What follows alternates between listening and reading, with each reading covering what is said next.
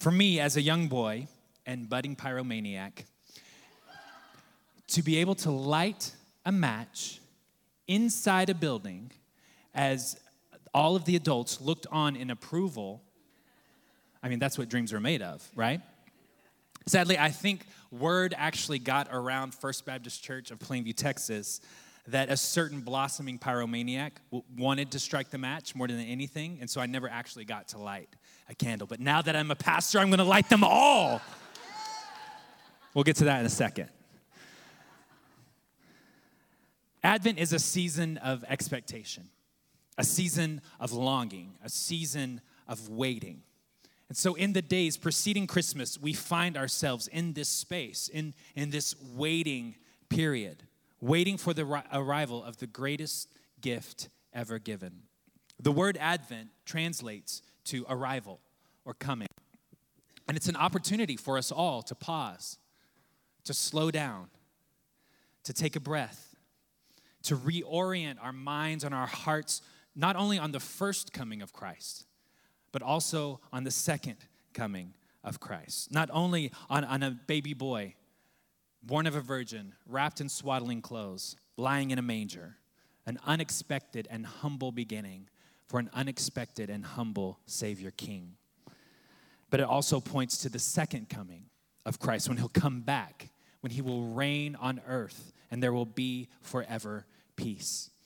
Matthew 1:23 says, "Behold, the virgin shall conceive and bear a son, and they shall call his name Emmanuel," God with us, Jesus. But it's not just looking back to when Jesus arrived as a baby, the Son of God becoming the Son of Man. And it's not just looking to the future, when Jesus will return and reign over the new heavens and the new earth in perfect peace. But it's also, Jesus, how are you arriving in my life each and every day in this space, in this month? The ancient Celtic Christians often spoke of thin places where God's presence was more palpable, where the veil between heaven and earth, the barrier between heaven and earth grew thin and wispy. And one could see and feel and sense the presence of God more fully than in other places. Advent is one of those thin places. It's a place where we begin and we prepare for the coming of Christ. We remember and we celebrate his incarnation, which was the thinnest place ever given. God in the flesh on earth, coming from heaven to earth. And then we also look forward and celebrate his return, when the veil between heaven and earth will be forever parted, and we'll actually see the kingdom of heaven in all its fullness. Advent, a season of waiting. But waiting is just so difficult. Waiting is hard, especially as everything becomes faster. Everything around us is faster. It becomes harder to wait. We are continually programmed and conditioned for instant gratification. Everything is at our fingertips. Everything is now. We've forgotten how to wait. We've forgotten why we wait. And so Advent reminds us to take a breath, to create space in our hearts and our minds and our lives, to think about what really matters, to encourage us that as we wait, we don't wait alone. Emmanuel, God with us, waits with us. Because every single one of us in this room is waiting on something: a diagnosis, a job, a relationship, a decision, a baby. We are all waiting for something. And Advent builds up in us this hope and this faith that God is with us in the waiting. He's here. Advent invokes hope. We don't know when, but we know for sure. Hope, the joyous anticipation of good that is not yet here or not yet seen. This is the first Sunday of Advent, and it's the Hope Sunday. And so now, after 20 years, I'm going to light the hope candle.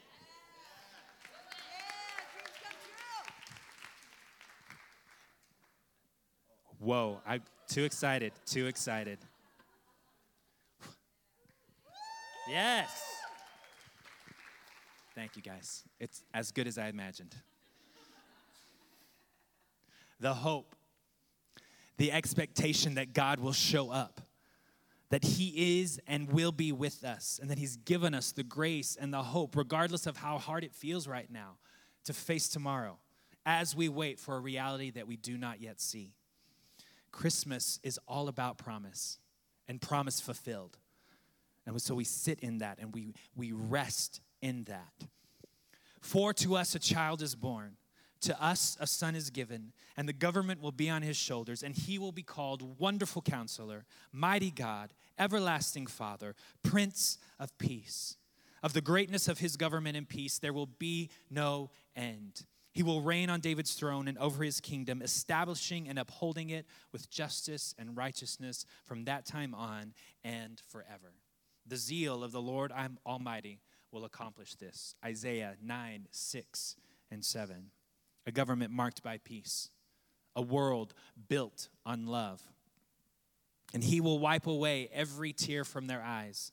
There will be no more death, or mourning, or crying, or pain. For the old order of things has passed away. Advent, wrestling with the tension of the now and not yet, remembering the child and anticipating the great king who will bring peace. Because it doesn't take very long for us to look around to realize that there's still a lot of crying. There's still a lot of death and a lot of mourning and a lot of pain. But you can't have hope without grief. And so we grieve and we feel and we create the space to enter in to an Advent heart, a time of waiting, longing for Revelation 21. Wait with hope for the Lord. Be strong and let your heart be courageous. Yes, wait with hope for the Lord. Psalm 27:14. The literal translation for that word wait is kavah in the Hebrew, and it means to bind together like a cord. And so as you wait, as you are stretched, as you are pulled in all different directions, when is a cord at its strongest? When it's being stretched. When you think you can't stretch anymore. Hope. Wait in hope with the Lord. When you think everything is crumbling around you, wait with hope in the Lord. When you think you find yourself in a space and a place that you never expected yourself to be, when you've given your life to something and you never thought you would be where you are right now, wait with hope in the Lord. As we're being stretched, knowing that things are not as they should be, pulled in the tension of what is promised and what is right now, wait with hope in the Lord. And this waiting is not passive. It's not a sit back and I'll just wait until this passes kind of thing. It's active. This waiting is present and it's focused and it's expectant. But concerning that day or that hour, no one knows. Talking about the returning of Christ. Not even the angels in heaven nor the Son, but only the Father. Be on guard. Keep awake. For you do not know when the time will come. It is like a man going on a journey when he leaves home and puts his servants in charge, each with his work, and commands the doorkeeper to stay awake. Therefore, stay awake. For you do not know when the master will come home. In the evening, or at midnight, or when the rooster crows, or in the morning, lest he come suddenly and find you asleep. And when I say to you, I say to all, stay awake. Mark 13. And so as we wait for his return, we ask, Lord, what would you have of me? In this moment, who can I help? What can I do? I'm awake. Show me. Let me see as you see. Show me who I can help. Show me who I can reach out to. I'm awake. And I might not feel as strong or I might not feel as sure as I think I should, but I'm here and I'm available, and that's all that you need. I'm awake.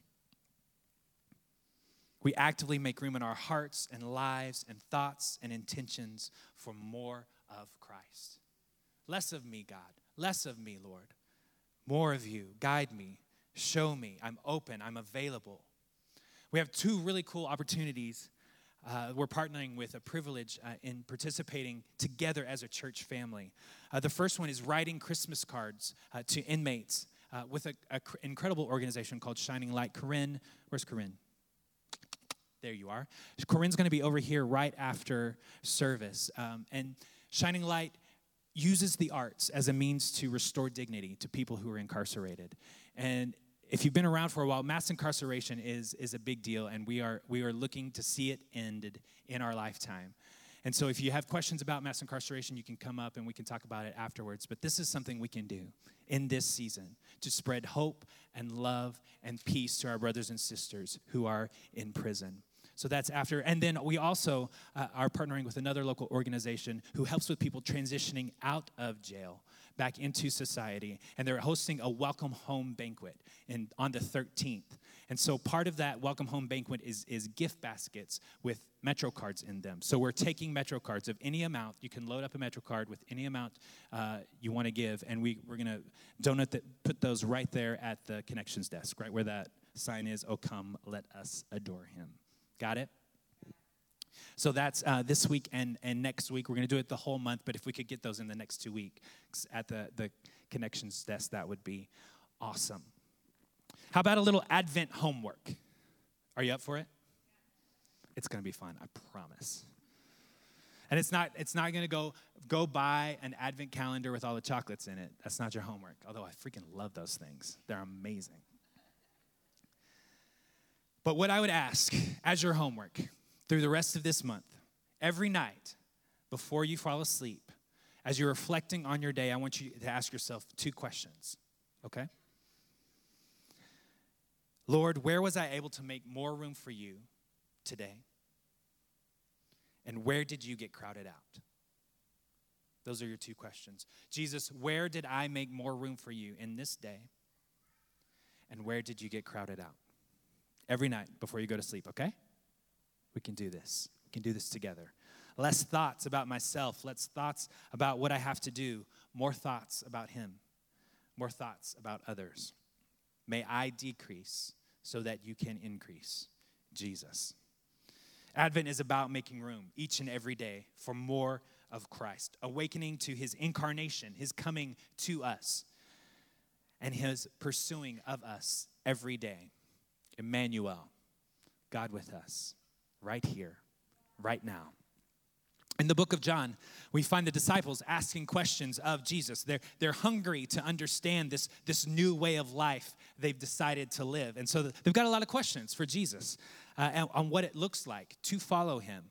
And so they ask him, Jesus, what must we do to do the works God requires? What's required of us in this new life? And Jesus answered, the work of God is this, to believe in the one he has sent. John 6. So the question the disciples are posing to Jesus is, what must I do to live a life that pleases God? And Jesus' answer is the work is to believe. In other words, the Christian life is not about doing. It's about believing. And as New Yorkers, believing or being or becoming does not fit really well into a Google Calendar. I understand that. But we have to ask ourselves the question, as we pursue spiritual maturity, are we relying on a lot of busy effort? Are we actually producing lasting change? What is that? Now, I'm not opposed to hustle. I love the energy of this city. I love the resolve. New Yorkers, we're going to get it done. Whatever it is, whatever we need to do, we're going to get it done, right? But there has to be space for us to really deal with some stuff as we grow in spiritual maturity to change. So if belief and growing in belief is our work, is the work to do, what contributes to our unbelief? What chips away at that belief? What distracts us from believing as we could? Well, the answer to that is heart idols. Idols, Cody, it's Christmas. You don't talk about idols at the Christmas table. Oh, you mean the idols of consumerism or even image? When you're spending all of your money, and maybe some of money that's not yours, credit cards, on things for people that they don't need, that you don't even really like. Because you want them to see you a certain way, or you feel obligated because they bought you something, and so you go on Amazon, you see how much they spent, so you can continue the standard of gifting, but then you see what your relationship is really worth to them on Amazon. I'm just kidding. Please note, I've never actually struggled with these examples, judging by their specificity. I am just a voice of the people, and now I am repenting of the idol of pride. Regardless, an idol is anything that takes our eyes off of Jesus and leads our thoughts and our affections in a different direction. Anything. It could be a good thing, but it's anything that leads us away from God. It's anything that makes God second. That's an idol. And the Christmas season is chock full of potential idols, right? Vying for our attention, attempting to distract us, idols of consumption, approval, acceptance, keeping up appearances, selfishness. And I want to stop right here and talk about shame for just a little bit. Not that shame is an idol, although it could be. But let me explain what I mean. I know that deep down, most of us know the Christmas story. Know about this Jesus who came as a child, who was born, and then later would walk the long path to be crucified for our sin. But some of us are in this place, in this cycle of shame, where we think that whatever we've done or whatever we continue to do, because we can continue to do it and we can't seem to get out of it, that the cross and Jesus is not big enough for whatever that thing is. And so that's where shame kind of overrides this whole experience called grace. But that's what grace is. By definition, grace is a gift that we don't deserve. And grace is for us all. And so when we allow ourselves to be taken off track by shame, caught in a vicious cycle of shame, we take our eyes off a gift that was given freely to us that, yes, we don't deserve. So instead of saying, as the gift is given, as the gift is extended, instead of saying, oh man, I can't, it's too much, I don't deserve it. Instead we say, thank you. Thank you for your grace, God. Thank you, Jesus, for what you did on the cross for my sin. Jesus, you are bigger than whatever shame is trying to come in and take me off track. You're bigger. He's bigger. And that's what I'm trying to say. I'm trying to normalize your experience in shame because nothing's too big for grace to override it. Nothing. Nothing. And so we say, thank you, Lord, because nothing can separate us from the love of Jesus. And nothing literally translates to nothing. Nothing can separate us from his love, from his grace. But we got to make room to be remade. We got to make room in our interior world, in our internal world. We got to make room to be remade because that's part of the problem. Is we're so busy and we're so focused and we're so blinders on and we're moving forward that we don't step back and we don't take a breath and we don't really reckon with ourselves and our patterns and why we continue to find ourselves in these vicious circles. And that's what Advent is all about. That's what Advent is for. Making room so that we can be remade. So that we can really do business with God and be honest with where we are and who we really are. Wherever that is, it's okay. But we've got to take the time to step back and take a breath and really let ourselves go there. Because we're afraid of the quiet. We're afraid of the silence. We're afraid of what we might be faced with when the mirror is put up in front of us. And God says, no, that's the start of spiritual maturity. That's the start of us coming into a realization that I've done everything that needs to be done. And you are loved, and you are valued, and you are purposed, and you are mine. Advent is that room, that space, that breath It's an invitation to step back from the hustle and the hassle and the noise and the distraction and to fix our minds, to allow our hearts to be filled, and to continually return our attention back to the promise of the Savior child. That's the whole thing, is how often can I bring my mind back to thinking about God, back to thinking about Jesus. That's why the questions that we're going to ask ourselves over the course of the next week, I want to hear in December, at the end of the month, I want to hear what God is talking to you about, because he wants to talk to you. What God is telling you when you say, God, where did I make room for you today? And where did I allow you to be closed out? I want to hear. And let's share that with each other. Let's share that as a community together. We're reminded in Advent of what he's already done for us.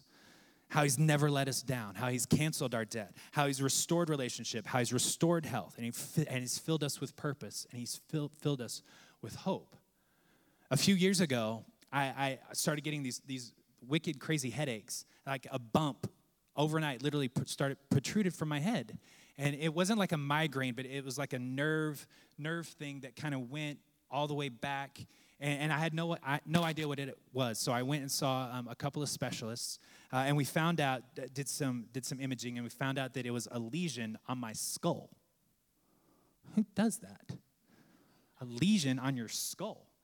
And so we're like, okay, what does this mean? It was like, well, we can do surgery. You'll have to do some cosmetic stuff after the surgery. I was like, okay, well, that doesn't sound fun. And they sent me, by the way, okay, this is TMI, but they sent me to a who are the people that do cosmetic surgeon.